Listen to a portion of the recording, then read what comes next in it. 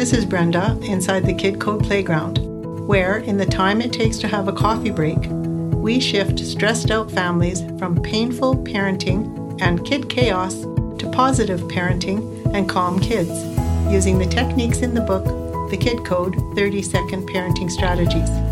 The unexpected result, you get your belly laugh back and ensure your kids keep theirs. In this podcast, pointed straight at your heart, we understand that parents struggle with two big problems: time and strategies that work on the spot. Every time you tune in, you'll find something to help you get right now relief in an upset with your kids, because every parent deserves a peaceful parenting experience, and every child deserves a peaceful parent.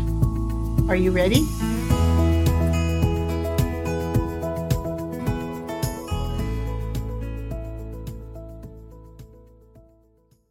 Hello, Kid Code parents. Today, it's my pure pleasure to introduce to you and welcome you, Julie Varesh.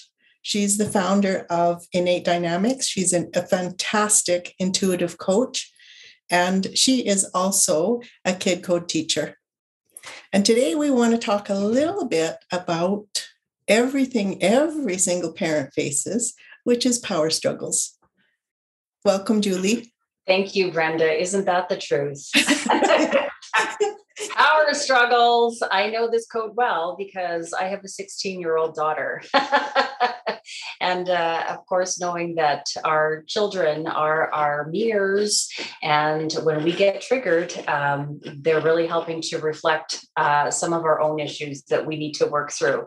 So I'm very well versed with power struggles, and I want to tell you how valuable you could see by all of the sticky notes, the little tabs here, how well versed I am in making sure that I refer often to the Kid Code manual, because that's exactly what it is. These strategies have been a game changer. And I believe that I've said this before, Kid Code strategies and learning this type of conscious awakening, it's a lifestyle, it's a way of life. And the more that we actually apply it to our own personal lives, the better it seems to flow in all relationships in our lives.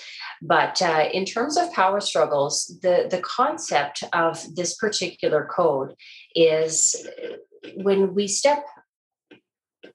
take a step back and understand the futility of two people locking horns and going war to war and not backing down, digging our heels in stubbornness, where is that getting us? It's not propelling us forward in any capacity. In fact, it's creating more upset. It's creating more of a struggle. It's creating more angst and a lot more stress. And that's not our true nature.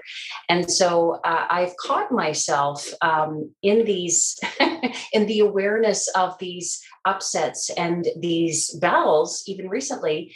And when you can actually rise above what's going on in that tension and in that dynamic and see this situation is futile, nothing is going to get resolved when two people are trying to go toe to toe and ram each other's belief systems back and forth. It actually is insanity. And I think that you have a really good prop.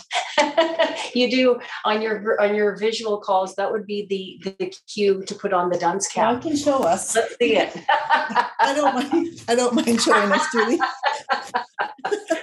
I love it. If I'm angry, which is I always am in a power struggle, you can be sure that I'm going to think, speak, and act like a dunce. And these strategies are just our way out of that and back to our joyfully harmless nature. So tell me how you use this strategy, power struggles, and what do you see inside you when you use it? And what do you see changes for your kids? What would you tell our audience? For sure. So when I am aware that a power struggle is occurring, and sometimes I wouldn't be conscious enough to even realize until I'm in the thick of it.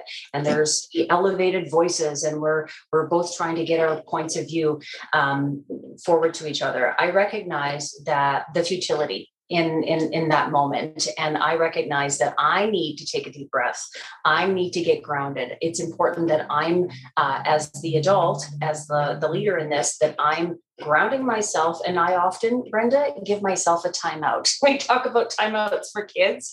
We're constantly needing to also parent our own inner child. And I understand in that moment, I'm no different. I'm having a temper tantrum, an adult temper tantrum, going toe to toe with my kid, and it's not benefiting anything. So what I tend to do is I take a mommy minute, give myself a timeout, whether that means go for a quick breath of fresh air, have an Epsom salt soak if I have. Did you say a mommy minute? A mommy minute. Yeah, you like that. I love it. Time out times. Yeah, and I do. I need to, or else put on my headset and listen to a good tune that will take me out of the charge of that immediate power struggle, because that is that's where suffering is.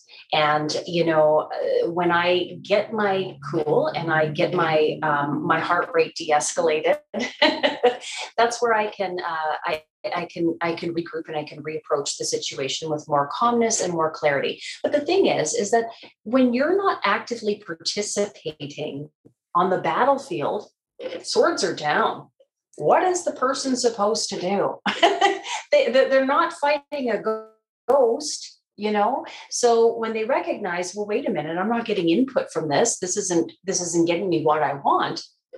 That behavior in the child is also shifting, because that harsh energy is dissipating and it's settling down. And then that's making space for, a calm, collected, regrouped conversation where we can move forward from there. In your book, you reference one of my favorite teachers, Eckhart Tolle, and you have actually referenced a video that I've watched of Eckhart, and it's him observing geese in water. Yes. And in that moment of stillness, in peace, when you're in nature, you can take in the beauty of nature and the moment. And then all of a sudden, some duck or a goose will swim on somebody else's territory. And for a moment, it's going to be a big ruffle of feathers, and it's a whole lot of dynamic and a whole lot of energy, and there's flapping. And then in a matter of seconds, that energy has dissipated. It has released, and that charge is gone, and the ducks calmly sail their other way. We need to be more like geese. Because that's exactly, essentially what you're teaching in terms of this code. It's like, okay, well, there's the power. I'm not going to stay in this longer than I need to. When we put our swords down, we take that moment to get grounded, to get recollected, and focus our energy in a more productive way. That's where we can move forward into our true nature, which is feeling calm, which is feeling peace, which is feeling love on the inside. I just really love your whole work is about waking up and conscious connections. But that's so important. It's the body-mind connection and tuning into how we're feeling, because how we're feeling on the inside is creating our reality, right? And yeah, so Julie, yes. Sorry, but I really want to know what do you tell your kids when you're in the midst of a power struggle and you notice you're in it and you need the time out? Or I just was writing about this the other day for one of my blogs. It was a time out, never to show the child they're bad, just time to self-regulate themselves, or a time in where I help them self-regulate. I stay with them and help the self-regulation go on. But I'm really curious, what do you say to your kids when you see you're the one in the power struggle? Well, that's where I say that I need a mommy minute. And I say, I need a break. I need to step away from this scenario for a moment. And that's not always met positively, to be honest. There's still, because if my child is still in it, I'm still hearing this. That's where my noise canceling headphones come in extremely handy, for real. But I'm going to just shift that to, because I make sure that, because self-care is not self-centered, it's paramount. And it's important that we are giving our own selves that active reset to be able to confront a situation in a different type of energy. But it's interesting in what you're saying in terms of applying it to the child, because I actually just did this the other day with my son. He was having a massive upset, and he was getting pretty emotional, pretty angry, and it was visible. And I actually used that strategy in saying, you know what, I think that you just need a timeout, not because you're a bad person, but because obviously you're pretty upset and your behavior isn't optimal at this moment in time, but that's not you. Okay. So when we can just take that time out to regroup, regain our own calm, our own cool, our own grounding and footing, we can use our words, or we can come together with a fresh perspective and a fresh energy about that scenario. So I do that just for myself as much as I teach my kids to do the same thing. When I was first writing this book, one of the things that kept coming to me over and over was, why do I want control over someone? When I was little, I didn't want people having control over me. Why would I really want control? And I realized it's self-aggrandizement. Mm-hmm. And also, kids are born, they don't have much power. They know this, and they start to learn that they don't have power, and they take that into their future, where they try to get power all the time over another person, just like we do. But we're beginning to dissolve that idea, because the power over them has never worked. It's never given us true peaceful power. I think oftentimes about when I was teaching in South Africa, I went to Robben Island, where Nelson Mandela spent his 25 plus years in jail.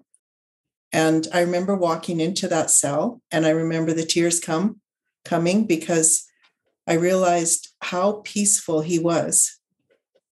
And I realized how powerful that was. I asked every single person through my interpreter in South Africa that I could talk to, why you didn't have a civil war after apartheid. And every single one of them, Julie, said the same thing, because Nelson Mandela told us that if we do, we'll cause more trouble for ourselves.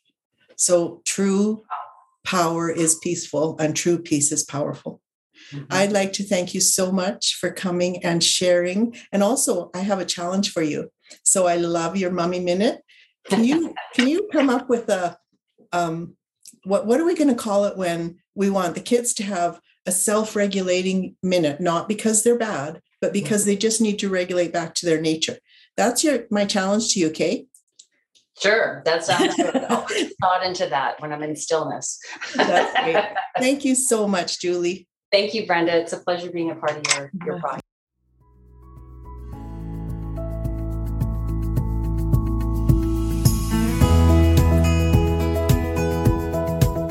Thank you for listening and making your parenting life and your child's life more positive and peaceful. If you enjoyed what you heard, please share it with a friend. And if you haven't already, please subscribe and rate and review it on your favorite podcast player. If you'd like to take a Kid Code course, you can do it in the time it takes to have a coffee break. If you'd like to become a Kid Code teacher, or if you want to reach me directly to talk about anything Kid Code, I'm here, thekidcode.ca. Instant evolution into positive, peaceful parenting, one upset at a time.